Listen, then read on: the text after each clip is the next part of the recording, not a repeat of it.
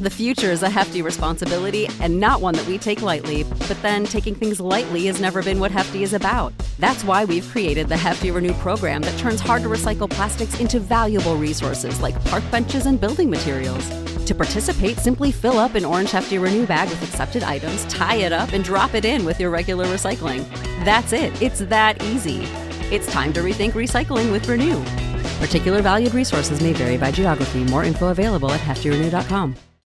When you need mealtime inspiration, it's worth shopping Kroger, where you'll find over 30,000 mouth-watering choices that excite your inner foodie. And no matter what tasty choice you make, you'll enjoy our everyday low prices, plus extra ways to save, like digital coupons worth over $600 each week. You can also save up to $1 off per gallon at the pump with fuel points. More savings and more inspiring flavors make shopping Kroger worth it every time. Kroger, fresh for everyone. Fuel restrictions apply.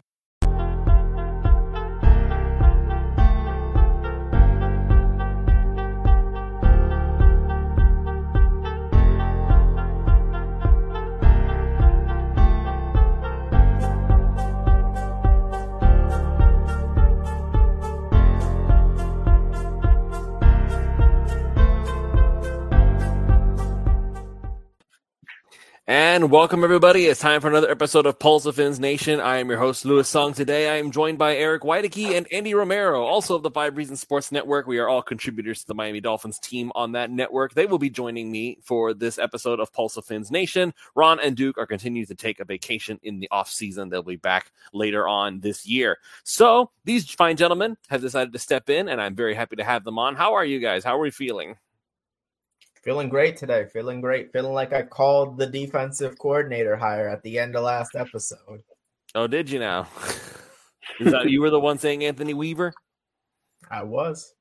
And what? Okay, so I guess we'll jump right into it real quick. I'll get to my sponsors in just a second, but just a very, very quick synopsis. Why did you immediately assume Anthony Weaver specifically out of everybody?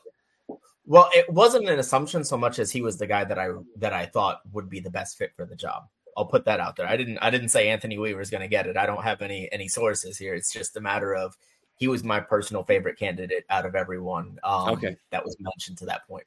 All right, so we'll go ahead and shortly I'll let you kind of explain why you feel that way. But before that, as always, got to mention that this show is brought to you by our good friends over there at Factor Meals. So this is part of the 3 yards per carry partnership that we have going on right now. So if you want to go ahead and get in on some really good meals that you can make very easily, you can go to factormeals.com. The guys at 3 yards per carry have a dedicated page over there. All you have to do, go to factormeals.com and use the promo code 3 yards per carry 50. You have to put the numbers. So it's the number 3 yards per carry 50 as a promo code, and you will get 50% off your first order. Again, go to factormeals.com. Some really good, healthy meals that you can make really quickly. So that way you're going to be able to take care of dinner no matter what day it is.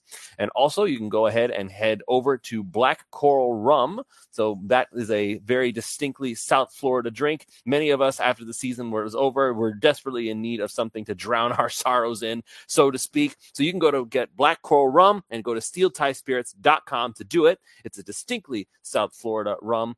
And of course, if you want to be able to get a smoke in, if that's something that you enjoy doing, then you can go ahead and go to dietsmoke.com that you can buy premium THC, Delta 8 THC, Delta 9 THC, and CBD online, which for a beautiful balanced buzz. Use the promo code WADDLE and get 50% off any item when you do so. And again, that is dietsmoke.com. I'm going to be dead honest with you, gentlemen. I don't know what any of those things mean. They are not in my wheelhouse. I'll say that. I have never been one to indulge myself in those enjoyments, but if that's something that you enjoy doing, you can go ahead and head on over there. They'll take care of you. Now, we'll go ahead and jump into a little bit more about what you were saying just now, Eric. You said that Anthony Weaver was your personal favorite for the Miami Dolphins defensive coordinator job, and sure enough, you got your wish. So now you're going to have to explain yourself, sir. Why Anthony Weaver out of every other candidate that we'd heard of? So what I wanted was a guy, and I think we can all agree that this coaching search was less about X's and O's than it was, and it was more about finding a guy that can really connect with his players and kind of get on the same page there. So I wasn't looking from like an X's and O's standpoint of, oh, I really love what Baltimore does defensively, although I do like what Baltimore did defensively. I go back to the year before 2022. The Ravens were going through a very similar situation. Wink Martindale had left, went to be the Giants. Remember, he was a hot head coaching candidate for a little bit. They thought, maybe he's going to be a head coach somewhere. He's kind of got this Vic Fangio aura about him where it's like, oh man, if you've got Wink Martindale, you've got yourself a really good defensive coordinator. And he kind of left under similar circumstances. They felt that maybe he was a little stubborn. He wasn't connecting with the players as well as he once did. And so they eventually decided to part ways. So what does John Harbaugh do? He hires Mike McDonald away. And basically they changed the culture there. And Anthony Weaver was there. He got a front row seat for that. And I just see a lot of parallels with the Dolphins' current situation. And I'm hoping that he can apply some of those same lessons that he saw in Baltimore, how to successfully initiate that culture change and really get on the same page with his players and kind of get the defense moving in a positive direction. And I think that that's something that hopefully he can recreate down here in Miami, just because I think the situation is so similar. But the X's and O's weren't a concern of yours, really? Not particularly, because I think that this defense, realistically, what he plans on doing isn't going to be much different. I don't think than what Fangio did after looking at it a little bit. The only thing that I think is going to change is that he is a lot more aggressive with the blitzes. Personally, to me, it's a preference thing. I enjoy an attacking style of defense rather than, a defense that's going to be a little bit more patient. I just tend to prefer that. And I don't think schematically the Dolphins I think they're in a really good spot personnel-wise where their players can kind of fit into any system. This is still very much the same defense that ran the Flores kind of system a couple years ago. There haven't been that many changes since then. Of course, you do have Jalen Ramsey in the defensive backfield, but I don't think anybody's saying that he can't play press man corner. And then a guy like Cam Smith might be better suited for a defense like that. And you look at the other players that were on this team at the same time. You still have Wilkins here. You still have Sealer. Jalen Phillips was a part of those teams. There's just not a lot of change with the personnel, even from what it was 2 years ago to what it was last year under Fangio. So I don't really, like I said, I'm not too worried about the X's and O's portion of it. All right. So you're not necessarily worried about the X's and O's portion of it, and that's fine. But we do have to understand that there are certain things that we have to keep an eye on when it comes to people like Anthony Weaver. He was a assistant coach with the Baltimore Ravens. And just looking up because we've heard about this. I'm sure we've all looked into it by now. We were basically looking to see where did everybody rank at the time where Anthony Weaver was a defensive coordinator with the Houston Texans. The Houston Texans was 27 out of 32 with Anthony Weaver in charge of that defense. Now, some might argue that Anthony Weaver's defense was woefully, and I do mean woefully, under-talented, that there were not a lot of very good players on that 2020 team, and that may be true. So now we have a Miami Dolphins defense that, at least on paper, as it stands right now, is a lot more talented. There is one pending issue, which is that Christian Wilkins, he might be gone in the offseason. I hope with all my heart and soul that he manages to come back, that they come to some kind of an understanding, because I firmly believe that if the Miami Dolphins want to be able to keep their defense up and running, they desperately need to hang on to Christian Wilkins. He is the heart and soul of this defense. I will stand by that.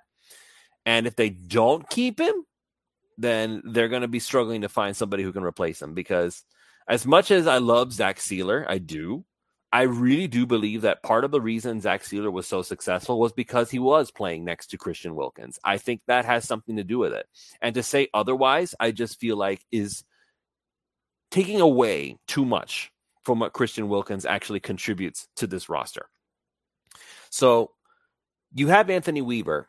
And I'm hoping that he's going to look at the film. He's going to look at everything that Miami has done over the past couple of seasons. And he will go ahead and look at Chris Greer and say, listen, do whatever you got to do to be able to get this guy back. But I need this guy back. You look at the defensive fronts that they had in Baltimore. They're physical, tough. They're rough and tumble. They will mess with you. They will absolutely tear you to shreds. If you remove Christian Wilkins from the equation, that's basically a massive piece of the defense you just removed that is probably the most similar to what Baltimore is all about. Anthony Weaver, I'm hoping, is going to look at this and say, yes, I want to keep Christian Wilkins. Now, Andy, I'm going to get your thoughts on this whole thing because there were a lot of options that Miami had to choose from. Brandon Staley, he's still looking for a job. So he obviously is not getting, he apparently he's not getting that many looks because if we chose Anthony Weaver over Staley, who was a head coach last season, and presumably he and Mike McDaniel know each other, and presumably Jalen Ramsey basically put out a public endorsement of Brandon Staley, and we went with Weaver anyway.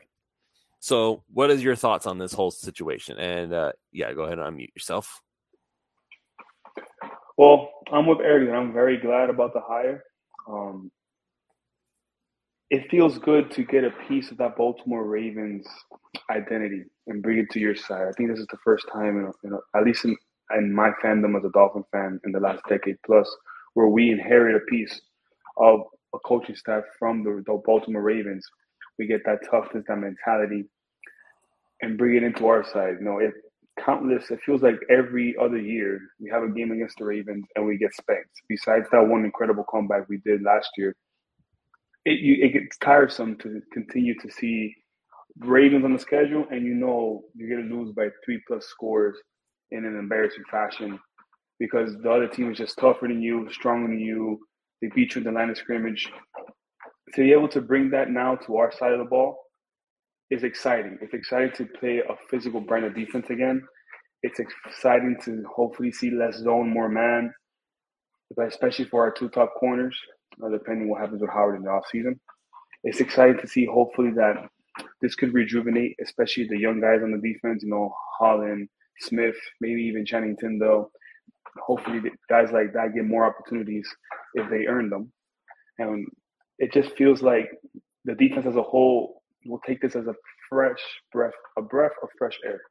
It looks like they're changing styles from the rigid style that Vic Fangio brought over, even though he's been a very successful coach throughout the NFL. And with us, he was very successful. But bringing a different style, maybe closer to the style that McDaniel carries and the culture that he's carrying around and trying to build, it's exciting to see bringing in a coach younger who will emphasize that. Alrighty. So, and we're going to make sure that we get into the comments as well. I see Cap for Life in there. He's talking about some things, and we'll try to bring it up to discussion a little bit later on in the show. By the way, if you're looking for a place to be able to interact with some really cool Dolphins fans, make sure you go to OnlyFins. Only $3 a month. It's the 3YPC official Discord server to be able to hang with some folks and get some inside information that you may not be able to get normally. So, Eric and Andy, I don't know if you guys are in there, but I would heavily consider it just to throw that out there. So, for my part on this whole Anthony Weaver thing, I don't know very much about him other than the fact that he's a Baltimore Ravens assistant coach. He's learned a lot. He was the assistant head coach with the Baltimore Ravens, so he was right there with John Harbaugh. I'm sure he's learned a lot. For his part, J.J. Watt has come out and said that he has great respect for Anthony Weaver, so I guess that's a good thing. I personally would say if J.J. Watt loves him so much, why doesn't he come do a pass rushing? He want to become a coach. You want to teach our pass rushers to rush the passer. That would be ideal. So, and Cap for Life is currently bringing. We don't even know what type of scheme this guy is bringing from Baltimore. He was hearing a 4-3. So the question you would have to ask yourself, Cap, would be, what exactly is it that the 2020 Texans utilized? Because that is the last time that he was a defensive coordinator. So if I'm going to go ahead and just look it up real quick and see if maybe there's an easy answer, because I have not had the opportunity to really dig into some film. I know Alfredo Arteaga has been able to. I will also say that based on what he saw, and this is kind of an OnlyFins thing, he was not thrilled with what he saw, but things change. And obviously people can learn. He's saying all the right things.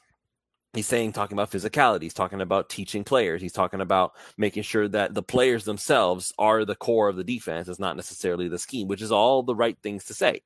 You want to build your defense around the players that you have and not try to make them fit the scheme for better or worse.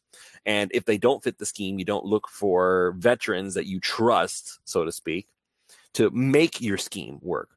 That was part of the frustration with Vic Fangio, I feel like, was that Fangio had his scheme. He was Vic Fangio. You don't question Vic Fangio's scheme because it is the Vic Fangio scheme. It is the scheme of the NFL. And when players were not fitting with what Fangio wanted, instead of going with Cam Smith, who felt frustrated over the fact that he wasn't even getting any looks to play, they went with Eli Apple. And Eli Apple, listen, he had his moments. I'm trying to be nice. He had his moments. But overall, throughout the season, we were frustrated with Eli Apple's capability of playing cornerback. We didn't like what we were seeing. We were not getting a lot of Nick Needham. We did not know why. Maybe it was because his health wasn't fully there. That's always a possibility. We were not getting a lot of potential out of these players. And players that we assumed were supposed to be really good, Javon Holland, out of nowhere, just fell off a cliff.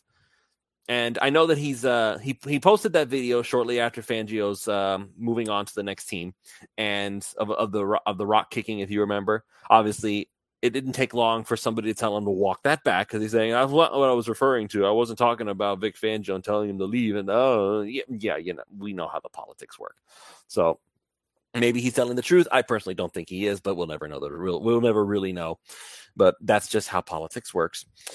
So I personally feel like a lot of these players are looking forward to the idea of being able to play with a coach that to some extent understands them, can get down and dirty with them. Vic Fangio was not going to get down on one knee and like push the cart with them, Then he wasn't going to get with them. Weaver can do that. Weaver could still play, I guess you could say, if you really wanted him to. And he will definitely, I think he's going to be the kind of defensive coordinator who's going to be down there on the field with them, instead of hiding in a booth away from where all the action is happening. I feel like that's the kind of defensive coordinator that players respect, that players can relate to, because now you're down there. You're in the war with them. You're not watching them like it's a Madden game and you're just trying to control them from up above. So in that regard, Weaver fits the culture. That's what we talked about last week, is that Fangio's culture of what the Dolphins were trying to do does not fit. What Fangio was doing is, this is a my way or the highway situation. And I know that Cap for Life and some others were talking about, well, Andy Reid's the same way. Yeah, no, Andy Reid is my way or the highway, but he adapts to what he's doing. If something is not working, he doesn't keep slamming it against the brick wall, trying to get it to break down. He'll change it. He'll fix it. He'll adjust it. He'll switch it. Yeah, he's the coach. He is unquestionably the man in charge, but he's not rigid. He'll go with the ebbs and flows if he sees that it's warranted. Fangio wasn't doing that. And there were a lot of players that were frustrated with their roles, saying, I'm really good at doing this thing. Why are you trying to make me do this other thing that I am not good at? Jalen Ramsey, perfect example. Jalen Ramsey wanted to shadow other players. Jalen Ramsey wanted to shadow Stephon Diggs. Jalen Ramsey wanted to shadow everybody's number one wide receiver. He wasn't allowed to. And that I'll tell you what, that Buffalo Bills game with Kader Kohou, and the stubbornness of Vic Fangio was on full display in that game, because no matter how many times Diggs roasted Kohou, they just kept throwing him out there. Go. This is your job. Just stop sucking at it. That's basically what Fangio was saying. He wasn't trying to fix it. He wasn't trying to adjust it. He wasn't acknowledging the mismatch. And it's sad to say it was a mismatch. Kader Kohou could not cover Stephon Diggs one-on-one. It wasn't working. And Fangio wasn't doing anything to fix it. That's where a lot of the stubbornness and frustration came from. And we questioned him then. When Jalen Ramsey came back, it kind of hid a lot of those, I guess, shortcomings that the defense was having, because it's Jalen Ramsey. You have Jalen Ramsey out there, suddenly it erases the whole side of the field. But that didn't keep it going forever, because you still had, when Xavier Howard was in there, okay, great. But then what happens when he's injured, which unfortunately he ended up getting hurt again. And Andy, you were talking about what's going to happen to him. I think he's gone. I think he's done. I think he's done in Miami. We're going to try to get something for him. We'll settle for like a 4th or a 5th round pick or something along those lines for the tail end of Xavier Howard's career, or because he's not taking no pay cut. He absolutely 100% will never, ever take a pay cut. This is the same man who, after 1 year of signing his new contract, was screaming that he wanted a new contract. So there's no way he's ever taking a pay cut. So Xavier Howard's going to have to go, which means Cam Smith is going to get his opportunity, I think, which we'll see if that works out. We liked a lot of what we saw from him early on. Anthony Weaver has an opportunity to really set the stage with some talented players. These are not Joe Schmoes, and this is not a rebuilding year like with the Houston Texans, which feel like they've been rebuilding ever since, God knows, like for 10 years, it feels like they've been rebuilding up until the point where it hasn't been that long since Deshaun Watson left. But even when Watson was there were some times where the Texans just felt like they were irrelevant. And now you have an opportunity with some really good players here. Jalen Ramsey is on the team. Even if Wilkins leaves, you still have Zach Sealer. You still have Jalen Phillips. You still have Bradley Chubb. You still have Javon Holland. Deshaun Elliott is probably going to get brought back. I would bring him back. He had a fantastic year. And you had, for the first time in Mike McDaniel's tenure, you actually have a full treasure trove of draft picks to choose from. You're not trading your first round pick for expensive talent. So we're actually going to get a first rounder out of it. So we have options. I'm very interested to see what Weaver does, if only to see if the new culture. I suspect that Weaver and McDaniel are going to work together. They're not going to work in opposite ends of the facility, on opposite ends of the clock. That whole concept to me just seemed like it was. We ignored all the red flags. Andy, I talked about this last week with Eric. We ignored all the red flags because it was Vic Fangio. He was the supermodel that you never thought you would be able to date. And then he came and he gave you he decided to take pity on you. He did. He wanted to go to Philly. He took pity on us because his preferred choice, his first pick to go to date for the prom, was not able to go. So they decided to go with us instead. And so now we have, and it didn't work out because Fangio didn't really want to be there. So we'll get a little bit more into that, and then we'll start getting into some comments. Cat for Life, I know he's still waiting for us to address some of the things that he said. But Andy, let's get your thoughts on the whole Vic Fangio thing. Do you feel, am I overselling the non-fit that was Vic Fangio and the Dolphins, or do you feel like that that maybe I'm right on the money? No, I agree with you 100%. That analogy was perfect. It's like when you get that baddie, and you're like, oh, I got my baddie. And then, damn, but she kind of stinks. And damn, she's still talking to her ex. And damn, like she doesn't even know how to do anything except be hot. Like, what's the point? Fangio, I think in a way, he brought some positives to the team. The players would say, well, with all the negatives and the personality traits, ignore my dog, sorry, and all the personality traits he had going on, he did teach, especially the young guys, a lot of things. He has a wealth of knowledge. He'll forget more about football than any of us will ever know in our entire lifetimes 3 times. However, like you said, it wasn't just a personality fit with the players. It was with even the head coach. You were mentioning earlier, he was very rigid in his ways. Like you said, he would have a game plan. And the few times that it didn't work, he would just ram it through the wall instead of adjusting. Maybe even adjusting to some of the suggestions his own players were giving about their own skill set of saying, hey, look, I can cover this guy one-on-one, put me on a one-on-one. For X, Y reason, his scheme and his plan was the one thing, he stuck to it. I think that's going to be a fresher breath of air. Like, as we've learned, especially in Miami sports, we see it with the Heat, we saw it this year with the Dolphins. The brotherhood and the power of friendship, as we like to say sometimes, has a big impact on performance. Like sometimes you have 5 All-Stars on a starting 5 or a bunch of Pro Bowlers on the team, and the team goes 9-8, 10-7. You say, what the heck is this? And then you see other teams outperform their expectations when on paper, there's just a bunch of scrubs. Like I would say, for example, the Packers outperformed heavily their projections this year, but that team meshed, it was cohesive, everybody believed in each other. And this team, for the most part, did. And, there was just a little bit of friction on the defensive side of the ball, unfortunately.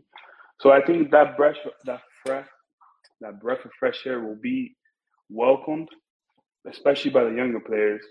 And I think we can see the defense take another step forward, not only just because we changed offensive coordinator, we probably going to be changing scheme, but because a lot of the younger players are going to continue to progress. We're going to see stuff from Cam Smith. He was a number one corner in the SEC. He can ball. He can play.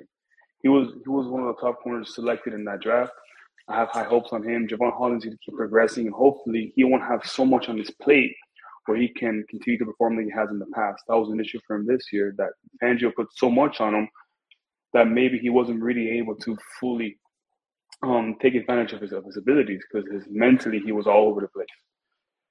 And things like that. I think a lot of players will benefit. I think the defense will benefit. And I think the team as a whole, the vibes will be better. All right. So now I'm going to go ahead and we'll get into some of the comments that are coming in, because not all of them are based on the defense. I feel like we've firmly covered that we're happy with the Anthony Weaver, at least from a cultural standpoint. We'll see how many X's and O's he's learned from his time spent with the Baltimore Ravens. I feel like he probably has learned a lot personally. I think that there's some good hope that he can get the job done, if only because just because he sucked once as a defensive coordinator doesn't mean you're doomed to suck forever. So with any luck, things will work out there. So now we're going to get into some of the comments, and most of them right now are Cap for Life, making sure that he wants to get his voice heard. We'll talk about this real quick. He made a comment. Are you guys hearing what I'm hearing about Jalen Waddle not being happy? So I'm guessing that this has come from a report or I should say an opinion, I guess, because I haven't heard any actual reporters making this claim. But there was one other podcast, a rival podcast, if you will, that basically made the suggestion that Jalen Waddle is not particularly happy with his role in the Miami Dolphins offense. Now, for what it's worth, and I don't think this is a bad thing to say, the folks at 3 yards per carry have said zero about anything regarding that. So personally, if I don't hear otherwise, I'm thinking that that's nothing. I think that that's conjecture. I know that there was a report in 2022 that Jalen Waddle was frustrated with how the defense was handling, or how the offense was handling other things. Like, for instance, maybe they were frustrated that he was frustrated that he wasn't getting that many looks, but you understand that that's Tyreek Hill. Now, if this is just a retread of a report that happened last year, then we can revisit it if you want. I personally feel like at this point, the best thing that you can do is just go ahead and just keep going. Jalen Waddle is going to get his. Nobody's going to cheat him out of any money just because Tyreek Hill is on the team. Everybody recognizes what kind of a player Jalen Waddle is. So I don't think there's anything to worry about on that front. He's still on his rookie deal. He might want more money. I would want more money. I would absolutely want to get paid at some point, especially if Tua's going to get paid. So in that regard, I would say, yeah, I would make a stink if only to be able to get paid. But there's no reports of anything like that happening. So I personally feel like that's a whole lot of nothing. Have any of you guys heard anything regarding Jalen Waddle being unhappy with his role in this team? Go ahead, Andy. No, you're fine. Please. Yeah, I mean, probably the same kind of like whispers, the game of telephone that goes around on social media. I heard this person said this thing, this person said that thing. Is it out of the realm of possibility? No, because I think we all at some point this season collectively said to ourselves, well, maybe Tua's targeting Tyreek just a little bit too much. We've all kind of had that thought at one point or another, and I'm sure it's gone through Jalen Waddle's head. I'm not saying that I'm not in his head. I can't say what he thinks. But I do think that in the context of a contract is where the conversation gets interesting. When you need mealtime inspiration, it's worth shopping Kroger, where you'll find over 30,000 mouth-watering choices that excite your inner foodie. And no matter what tasty choice you make, you'll enjoy our everyday low prices, plus extra ways to save, like digital coupons worth over $600 each week. You can also save up to $1 off per gallon at the pump with fuel points. More savings and more inspiring flavors make shopping Kroger worth it every time. Kroger, fresh for everyone. Fuel restrictions apply. Save big on your Memorial Day barbecue, all in the Kroger app. Get 3-pound rolls of juicy 80% lean ground beef for $3.49 a pound with a digital coupon. Then get select varieties of flavorful Powerade, Body Armor Super Drink, or Arizona tea for 77 cents each, all with your card. Shop these deals at your local Kroger today, or tap the screen now to download the Kroger app to save big today. Kroger, fresh for everyone. Prices and product availability subject to change. Restrictions apply. See site for details. Not necessarily if he wants out, because I don't think he does or anything like that. I don't think he's, if he's unhappy, I think it's just to the point of, man, I wish they would just throw me the ball a little bit more, which I'm sure every wide receiver feels that way. Ask about this isn't Stephon Diggs in Baltimore throwing a tantrum every offseason, wondering whether or not he's going to stay or go. So it's not to that level. I would believe it if it were the case, it wouldn't shock me, but I don't think that that's really it's not a story at this point, at least not a big enough one to talk about. His contract down the road, now that's where it gets interesting when you look at who needs to get paid and if Christian Wilkins gets paid and X, Y, and Z and how to make that work. It's not my money, so I'm not gonna count it, but it does get interesting when you get into that aspect of it, but I don't think there's anything there to this, really. Does Andy have anything to say about this? No, I totally agree with Eric. He made amazing points. And I think you can dissect it in a couple ways if you really want to. Waddle behaved very well. Like Eric was saying, he wasn't a Stephon Diggs and complaining and moaning about it on the sidelines, making a big show about it. He was very professional about it. And that's something we should appreciate from him, because most receivers don't know how to turn off that diva and, contain their emotions. Maybe he made a big show about it in the locker room or in the film sessions, but in the field, that was never noticeable. And his play never slowed down because he wasn't getting enough targets. To one sense, I think in his mind, he knows, hey, look, I got Tyreek Hill on my team. He's one of the best receivers of all time. My numbers are going to go down a little bit. Like year one, he got 100+ receptions as a rookie. I'm pretty sure that was a rookie record, NFL record. So to go from the focal point of an offense to second fiddle, it's difficult. The first year wasn't as much because Waddle was still getting plenty of targets. This year, you can tell coming into the season, between Tua, Tyreek, and McDaniel, they really wanted to get that record. That was a real goal for Tyreek, to get the yardage record. He said as much coming into the year, and they succeeded in the sense that they got very close to it. If he doesn't miss that game, I believe it was week 14 or 15, he might have gotten it. But hopefully we don't do that again, where even though it's successful, where you kind of handicap the offense and force feed a player. How many times did we review on film, Smythe open and down the seam, Waddle open, Wilson open, wide open, and we're forcing into double coverage into Tyreek, even though sometimes the play would work. You don't want to force feed a player. You don't want to lock down on one guy when your whole offense is making opportunities and open plays for other players. So that probably did frustrate Waddle, but I don't think it's good. I think it's a non-issue. I think it's a non-story. I don't think he's going to ask out. I don't think he's going to make a big deal about it. And I don't think it's going to be an issue this year. Yeah, I'm not foreseeing anything like that either. So to answer your question, Cap, I don't think that the Jalen Waddle thing is an actual thing. Like, nobody's talked about it. I've only seen one podcast bring it up. I don't think Jalen Waddle being unhappy is really a concern at this point. Now, if the offseason continues and something comes up that says, "Oh, Jalen Waddle wants more money," of course he wants more money. Doesn't everybody want more money? I would want more money.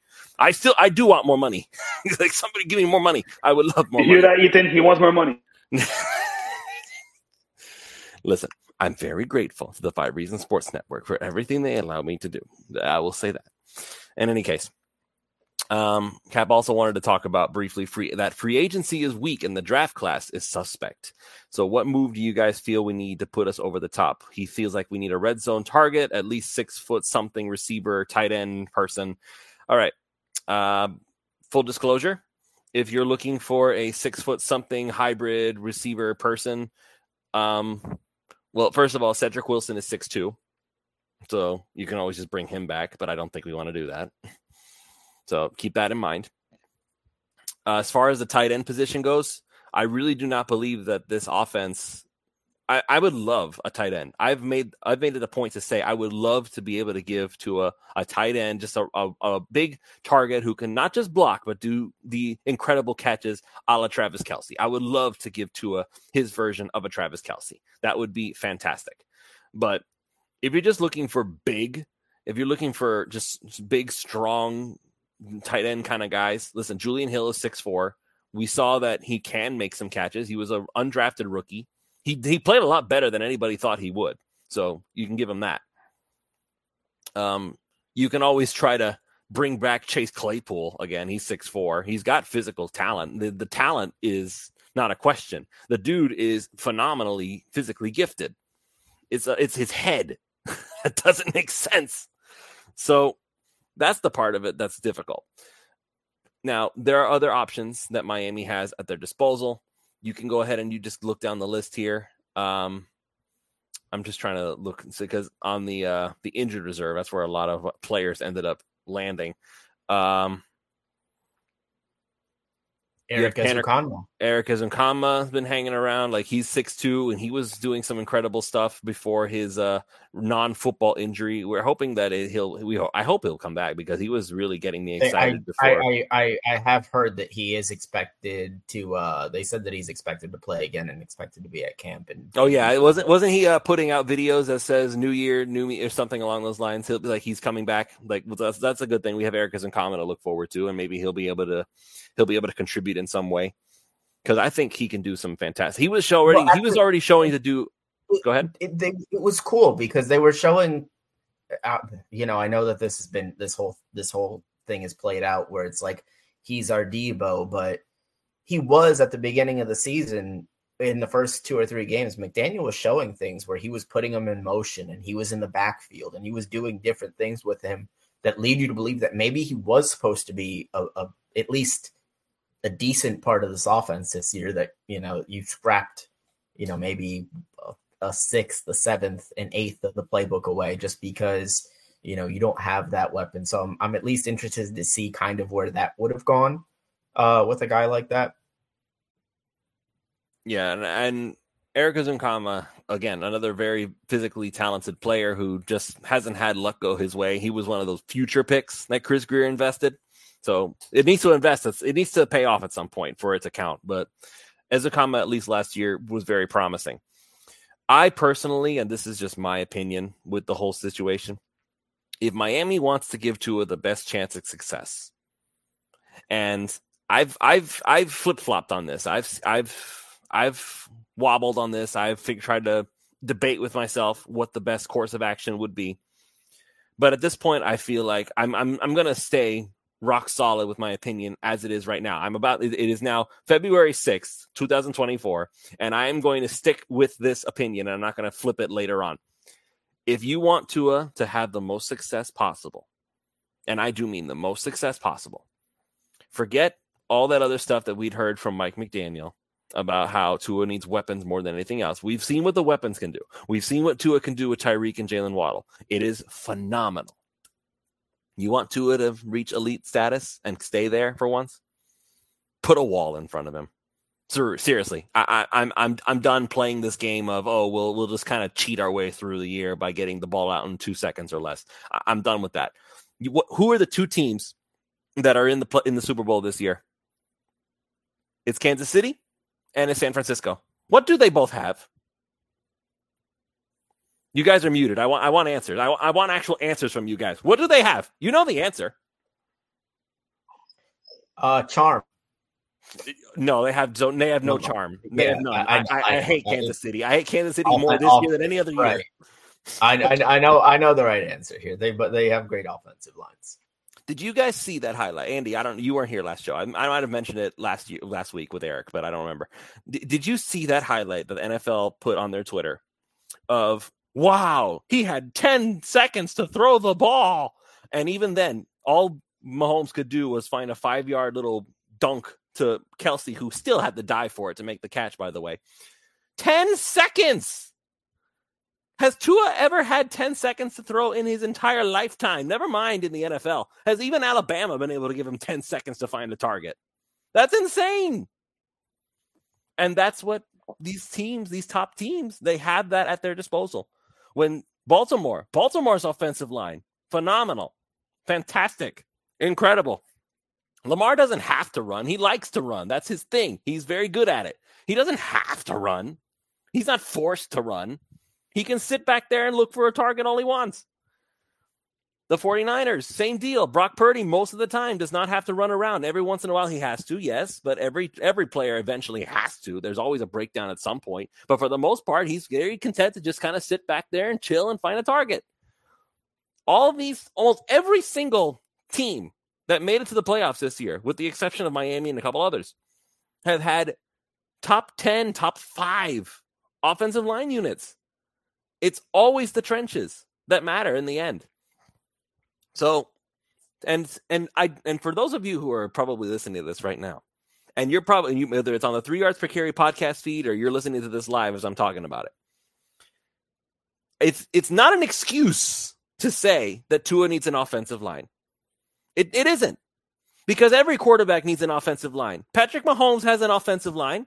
Have they ever not given Patrick Mahomes they rebuilt the offensive line, I think the year they lost the Super Bowl, right? Yes. When Mahomes had to throw like from a 90-degree angle because he was running for his life because he had no offensive line. And they lost that year. They lost the Super Bowl because Mahomes couldn't get the job done. Patrick Mahomes couldn't get the job done. Oh my God. Yeah. Duh. This is not hard to figure out. And the first thing the Kansas City Chiefs did when they saw that was a problem, they invested millions worth of draft capital, of free agent money. They made a wall for Patrick Mahomes. And look, it worked. Here they are again, inexplicably, with weapons that most teams would not even have as their third option. And they're making it work because Patrick Mahomes can kind of, the coverage is going to break down eventually. Somebody's down there. I'll find them. Don't worry. You can afford to do that. Tua can't do that. And it's not that Tua is incapable. Tua physically does not have that luxury. Because Tua has to get the ball out in 2 seconds or he's going to get squashed. Or he has to run. Either way, you can't really focus on finding a target. And understand that when you have a player, and I can say this and admit it, it's not a crime. Tua is a physically limited player. He's not an athlete like Lamar Jackson or Patrick Mahomes or Josh Allen. He's not somebody who's going to be able to run halfway down the field within 10 seconds because the dude is that incredible. And I'm paraphrasing. I don't know the exact numbers of it because I'm just trying to make my point. The idea that Tua is a limited athlete, yes, he is. But understand that with that limited athlete, you still have a certain superpower, as the 3 yards per carry people like to bring up. Tua has the uncanny ability to fit balls into seams that they shouldn't be able to fit into. He can find an open receiver in a place where any other quarterback would look at it and say, there's 3 guys around there. How can I throw it there and with any level of confidence? But he does, because he knows the guy's going to be there. Throwing with anticipation. We screamed to the heavens in frustration because Ryan Tannehill would throw to bodies instead of actually to spots where the body is about to be. And now here we are with a quarterback that does that better than almost any quarterback in the NFL, maybe even the best. And we're saying, we don't want it. Because why? Because he's not Patrick Mahomes. But if your golden standard is Patrick Mahomes, you're not going to see it again in your lifetime. I'm sorry. You're just not. You're not. He's like, he is somebody that I have never seen in my lifetime. There are Dolphins fans out there who have flipped on their stance that Marino is the best they've ever seen because Patrick Mahomes exists. That's how good he is. So if you're waiting for that, don't bother. You're wasting your time. Tua is left-handed Drew Brees. And anybody who's going to come out here and say that that's not him, that is literally his ceiling. He is Drew Brees. And for all his physical limitations, Drew Brees won a Super Bowl. He's a Hall of Famer, or at least I don't know. Has he been voted into the Hall of Fame yet, or has he not been done that yet? He's a shoo-in. No, okay, so he's not in there yet, but he will be. Yeah, and there's no question about whether Drew Brees is going to be a Hall of Famer or not. Of course he is. He was one of the best quarterbacks of the NFL history. He'll be, for anybody wondering, he's eligible to be enshrined in Canton in 2026. So that's the time that he'll be able to get in there. But I digress. Tua has the capability of being a left-handed Drew Brees with all the perks and all the drawbacks that come with it. Drew Brees, he was somebody who had injury concerns. He was somebody who there were questions about him before he ended up becoming a Hall of Fame guy in New Orleans. The career trajectory is scarily similar. And it would be, you want to talk about that so Dolphins? With so Dolphins, we stay with a quarterback for another 7 years instead of looking for the next best thing. No, it would be so Dolphins is to have Drew Brees in your pocket after missing out on him the first time, and you decided he wasn't good enough, and you dumped him just like the Chargers did, and now they were regretting that very move later down the line. That would be that's so Dolphins. That's why I personally feel like I would extend Tua. I've seen people saying, fifth-year option, tag him. No, I'm convinced. I've seen enough. When everything is on point, Tua plays better than almost every quarterback in the league. But that's when everything is on point. I get that. You're looking for off-script plays. An offense should not have to play off-script all the time. Don't you think? Like, having the capability of doing so is good, but your offense should not be concerned about whether it's going to be an off-script play every other play. If that's the case, and your offense is struggling to move the ball because your quarterback has to play off script, I'm going to start looking at the offense and think something there is flawed. Something is wrong with the offense. If every other play, your quarterback has to pull off a miracle to make sure that it's not a 3 and out. It's not necessarily I guess it's not even really a pushback because I agree with your premise that an offense should not have to play off script all the time. I guess it's just that those off-script plays are usually such large momentum swings in the game. You know, it's not necessarily that Josh Allen has to run for 20 yards every single play, but I think we can all think to a time at least almost once or twice a game every time we play Buffalo. It feels like the Dolphins will have the Bills 3rd and 17, and then Josh Allen will get outside the pocket and run for 17 and a quarter of a yard. And that's where the frustration comes from, is that those plays that are off script, they tend to be really memorable because they tend to be huge momentum shifts in the game. But you're right. That shouldn't have to be. How many plays did Peyton Manning make off script? How many plays did Drew Brees really make off script? Like, those didn't happen. Tom Brady made a career out of playing on script. That whole offense was dedicated to being perfectly on script all the time. Like, if you ever saw Tom Brady running for any reason except for maybe a QB dive, something was horribly wrong. So to act like it can't work anymore, I'll admit, I have kind of flip-flopped on this a little bit too. I've said things in the past about how you need to have an athletic quarterback in this day and age to be a truly successful team. I want Tua to run more. Make no mistake about it. I don't buy this whole idea of Tua can't run. He can. We've already seen it. I still remember when he trucked a New York Jets defensive player with his shoulder, and he didn't even blink. He was fine. He was great. And he bulked up this year even more. He easily could have trucked that same dude again. So I want Tua to run more. I get tired of this whole concept of if Tua gets hit once, it's going to be the end of his career. We're past that now. He just played his first full season in his career. We are past the concept of Tua needs to be protected from himself, that Tua needs to be protected from ever getting hurt ever, that Tua needs to avoid trying to make plays because if he ends up getting hurt, you never know. You're playing scared if you're going to do that. Because if you're going to do that, then you're wasting your time. yeah, at that point, if you're that scared that Tua's going to get hurt, then yeah, I say move on from him, but only because you feel like he won't survive. I'm not concerned about that. Tua's already proven it. He's done everything within humanly possible means to be able to negate any issues with his injuries. He's not going to, I don't want to say never because you never know, but Tua has done everything he can to keep himself from ending up getting hurt.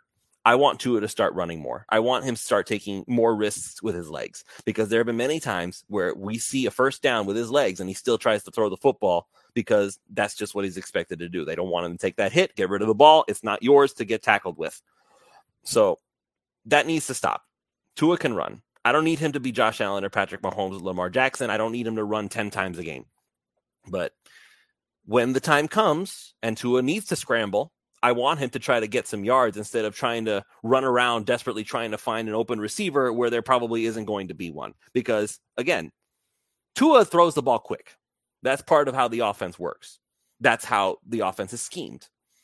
You don't want it to be off script all the time. If Tua's running, that usually means something went wrong. So if you have to go off script, I want him to have that option.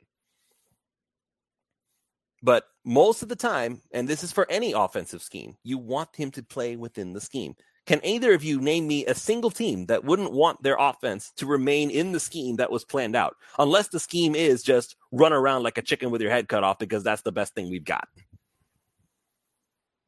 No, you can't name a single one. And I totally agree with your points about the Drew Brees comparisons left-handed.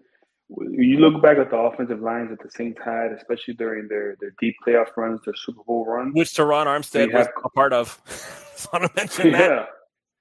You know, you have prime Jerome Bushrod, Carl Nicks, Javier Evans, two prime guards, one of the best guards in the game, protecting a shorter quarterback so he could focus on the middle of the field, something Drew Brees was great at. And you go back to Tua's film, even in his early NFL years and in college, he did well off script. He did well in a scramble drill. It's just we haven't given him an offensive line capable of giving him 4, 5, 6 seconds to let the defense break down and offensive players move around and get open. We give him that. Like the offense was schemed 2 seconds or less, 2.5 seconds or less this year out of necessity. That was the plan, probably between Chris Greer and McDaniel. Hey, look, I couldn't get you offensive linemen, but I have a solution. I'll just do this. It doesn't have to be completely one way. I bet you McDaniel knows how to scheme the offense a little differently. You know, he schemed that great 49ers offense that went to the Super Bowl. He helped create Deebo Samuel's greatest offensive production year. He's a very open-minded. So if we can get him some big boys down the middle specifically, if Ron Armstead can put together one more decent year, at least 12 to 13 games, Austin Jackson continues to progress, and we solidify the middle of the field. Hopefully, you know, Connor Williams can come back at 100%. I think that will help immensely because since the first or second week, I think we lost Isaiah Wynn, who was doing great in the few snaps that he played. That breaks down the offense as well. Like, give him time to examine the field, and all these stupid mindsets that he's a one-read QB, where he breaks down after the first read, or he can't move around, he can create, like, I think they'll, little by little, just like he dispelled the notion that he can't throw deep, just like he dispelled the notion that he couldn't play with Tyreek Hill because he didn't have the arm for it. That he can't stay healthy. He'll dispel that he can't stay healthy. I had to argue with someone this year, I think it was week 8, that, oh, you don't think Tua's injury prone, you're stupid. I'm like, no, I don't think he's injury prone. His injuries had nothing to do with being prone to injury. It was head trauma. It was traumatic hits to the head multiple times back to back. Anybody will have to be in concussion protocol when that happens. His hip hasn't been an issue since he got surgery. His ankle hasn't been an issue since he got surgery. Like, he's not frail, especially after he bulked up. So it's nice if he can start moving around a little more. I think they made it a point to make sure they rammed into his head, hey, just be safer. Last year, I remember he would try to overextend plays even when there was nothing there, and that put him in awkward positions where he would land awkwardly and get injured. So I think that was something that was ramped into his head. Hey, like, let's just be safer, be safer. Hopefully this year they open up a little bit more. He feels more comfortable, and we can see his potential continue to improve. He's one of the best quarterbacks in the league. You could be disappointed with the way the season ended. We could have a 5-hour-long podcast as to why the season ended the way it did, why certain plays happened, why certain picks were thrown. It's football at the end of the day. It's not going to be perfect. It never will be. Yep. Eric, any final thoughts before we call it a close here, because we're getting close to an hour? Yeah, so just to address Cap for Life one more time, because he was asking about moves.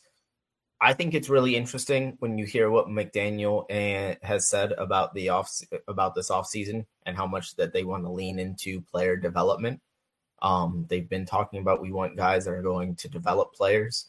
So it kind of leads you to believe that maybe there's not going to be the big splashy move this year, which isn't the worst thing in the world. You look at guys like Julian Hill at tight end and Chris Brooks at running back and Eric Ezukama at wide receiver. Cam Smith on the defensive side, Channing Tindall as well on the defensive side. These are guys that can be contributors for this team if developed properly. If there's Grier's not completely off the hook. If there is anything to be developed in those guys, and so that's what I would look for this season is a lot more of internal development kind of along the edges and hoping that you get better health along the way, because they really did have awful injury luck, especially down the stretch. Any final thoughts, Andy? No, I think we've hit it on the head of the nail on the head, and there's nothing much more to say. I think the defense hopefully will take another leap as it did this year with some continuity. Hopefully we get our pass rushers back for the whole year. Hopefully our pass rushers could survive into the postseason. I think that was a very important recipe. One of the most important recipes in football is your pass rush. The offensive line could stabilize. And I feel like it's crazy. We had the best offense in the NFL, one of the best offense in Miami Dolphins history, in NFL history.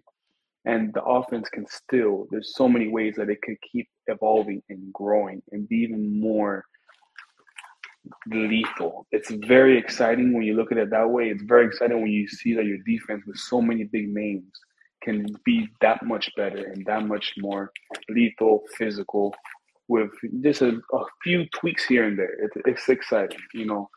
Dolphin fans and I think sports fans in general, we quickly become complacent and, like you can suck for 10 years, but the 1 year you have a good year, that's it. This has to be the year. And, every play is heavily scrutinized, unfortunately, in the NFL. But Dolphin fans enjoy the team you have. It might not last a long time. The cap situation is not very friendly to us. Let's see how long they could extend that window. But just appreciate this great team you have, this great foundation. But who knows, in a year or two, the team could look really, really different, regardless if we make the ultimate goal of the Super Bowl or not.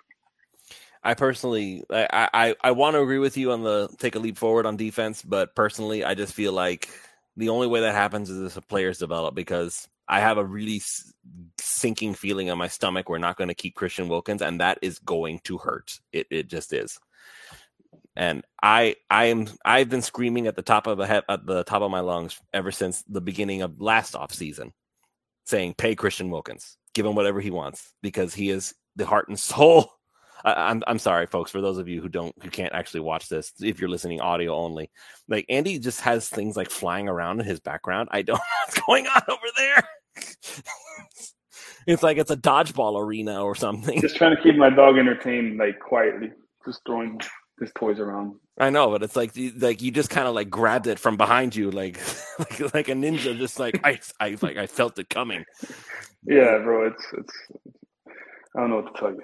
All right. That's going to be it for this show. Thank you all so much for listening. For those of you who have not already done so, make sure you're going over to prizepicks.com. Use the promo code 5, that's FIVE, and they will match up to $100 on your initial deposit when you sign up. Very easy for you to get in on that.